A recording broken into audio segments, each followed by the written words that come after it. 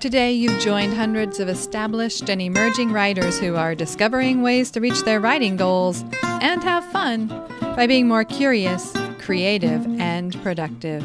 You're listening to Ann Croker, Writing Coach.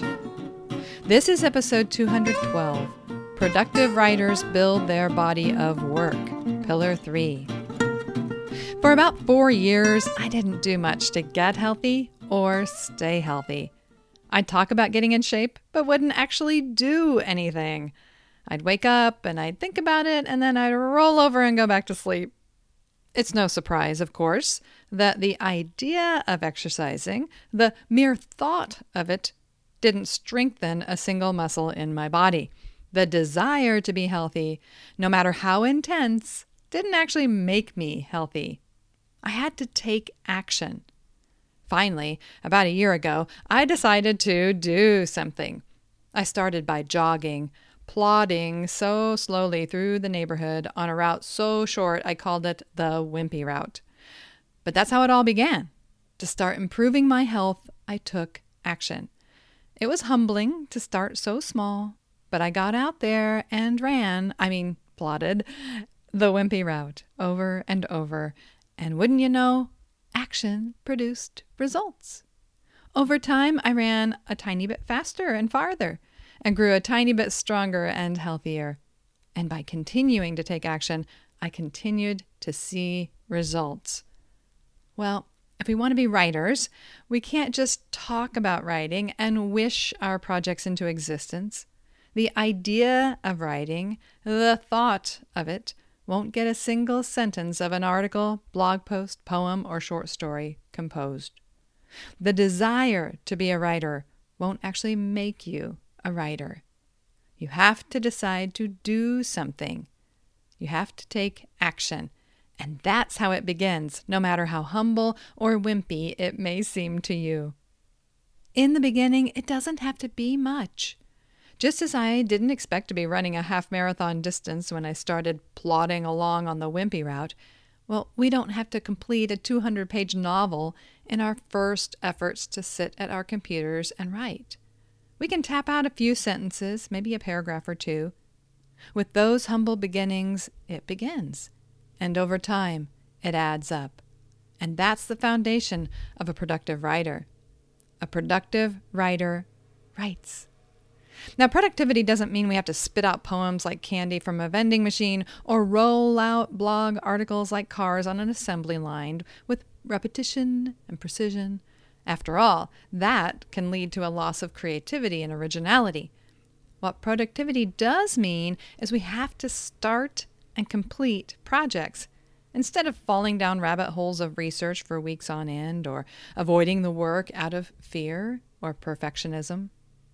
Productive writers finally step away from the search engines and library books and throw some of their discoveries onto the page to sort it out and produce a final project. Productive writers overcome perfectionism and fear by sitting down and tapping out their thoughts to create a rough draft, no matter how rough. Priscilla Long, author of The Portable Writer's Mentor, writes, "In the end, what matters to the ambitious dreamer is a steady and even rather plodding stream of work. It's fine," she says, "if much of the output is rough, awkward, contrived, and arguably awful. That's part of becoming a productive writer. You regularly produce a plodding stream of work, no matter how arguably awful it emerges. You're discovering your voice, your style, your preferred genre, your message through the act of writing. You're figuring out how to write and what to write every time you write. It's building a kind of creative strength in you as you overcome resistance to do the work. Eventually, after establishing a system of producing words and rough drafts, productive writers will develop a habit of finishing what they start. So often writers start project after project in bursts of creative inspiration, but struggle to see even one of them through to completion. Not everything we produce will be publishable, but we have to start and finish projects to build our body of work. So to be effective at starting and finishing, we have to commit to some kind of writing practice. For now, think of that writing practice as a system. James Clear talks about the power of systems in a video that I'll provide the link to in the show notes. In there, he says, we do not rise to the level of our goals, we fall to the level of our systems. By establishing routines and systems that lock in habits, and by setting up schedules with built-in deadlines, we can regularly start and finish projects, building our body of work. As Clear said, goals aren't bad. The goal expresses what we want to achieve. In his book, Atomic Habits, Clear writes, goals are about the results you want to achieve. Systems are about the processes that lead to those results. So we develop a plan for how to get to the goal. And then to complete that plan, we set up a system. The system establishes a writing habit that leads to achieving our goals. That's how we'll pull off our writing day by day. That's how we'll be productive and see project after project all the way to the finish line. That's how we'll build our body of work. Your system may include designing an editorial calendar, breaking down a project into a series of steps, tasks, and actions, and then scheduling those each day. And then when you wake up, you know what to do. You just write the segment that you determined in advance was needed to complete so that you could stay on schedule and finish on time. Your system might involve tracking words to complete a word count goal or a page count that you've calculated you need in order to complete a project in a particular time frame. Many writers use this basic idea to be productive, waking early to compose a given number of words or pages for their work in progress. But not everyone finds motivation in the quantity of words and pages that they produce. So another system is to set an alarm or a timer and then stay in your chair for that set amount of time each day. You can have your writing to-do list in front of you to work through during that time frame. On some of those days, you might write 2,000 words, and on other days, you might only write a paragraph, but you're in the chair, committed as part of your system. Some writers prefer to write their drafts by hand and type them up in Google Docs or Scrivener at the end of a writing session or at the end of the week, and the act of handwriting taps into a different part of their brain than the typing does. Then the act of typing will ignite a level of kind of writer-editor that solves problems during the process. So this is a kind of system and approach that honors the way that you like to write and work and think. Verbal processors may prefer to speak a draft, recording it in some sort of voice recorder app, and then having it transcribed.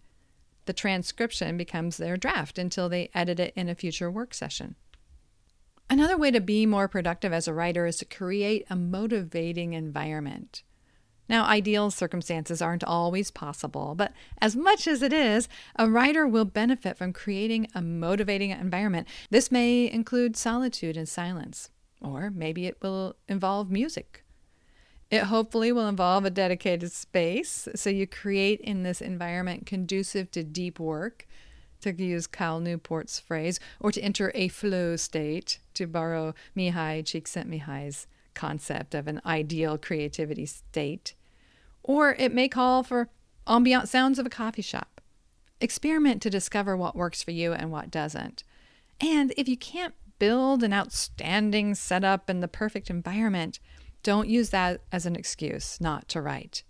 Because productive writers write even when their circumstances are messy and imperfect, and when their time is short. They just get creative and clever in how they use available time and awkward situations to write. I mean, I've written in my car, I've written at the library, I've written in hospital waiting rooms where I was wearing noise-canceling headphones. So we can tap into our creativity, not only to infuse our work with novel, original ideas, but also we use that creativity to solve problems related to getting the work done. So be creative to create an environment that will help you produce work. But all this talk of productivity sounds, well, like work. Where's the fun? Where's the play? Well, it helps to lower the stakes at times. In fact, productive writers may become even more productive when they make the work fun and pleasant, even delightful. I find writing itself to be delightful at times, so some of my fun happens in the creative writing process. But we can also insert creativity breaks. I have a yo-yo on my desk. So when I hit a tough spot and I need to think, I can stand up and get that thing spinning up and down for a few minutes. I heard Todd Herman interviewed on the DIY MFA podcast, and he talked about taking on a kind of persona to help you solve problems and power through a project and commit to the work. As I understand his concept, maybe you would pick one of your favorite authors and then channel that person's creativity as if it's your own then to do more than you would yourself. Or you could have like a power hat or a power shirt and pull that on and imagine it's the gear that produces New York Times best-selling authors. Or perhaps you have an office area, and then when you enter that zone, it's like entering a powerful space filled with creative energy, and it's there that you're unstoppable. So it's a fun idea. In a week, I'll be moving my office into a recently emptied bedroom, and I'm going to try Herman's technique.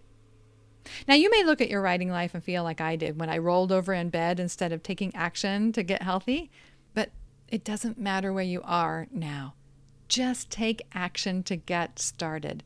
You may be slow at first, plodding along, producing only tiny paragraphs, maybe just a line or two, but no matter how small the results, you'll make progress. So don't be afraid or ashamed of humble beginnings and simple restarts, because that's how it begins. To be a productive writer, you'll take action, and your action will produce results. By continuing to take action, following systems that work for you, you'll continue to see results and build your body of work over time. I'm Ann Croker, cheering you on as a writing coach in your ear, everywhere we may meet, at my website, on Facebook, Twitter, Instagram, in your inbox, here on this podcast, over at Patreon, or even in person. I'm always looking for ideas to share with you that will help you achieve your writing goals and have fun by being more curious, creative, and productive. Thank you for listening.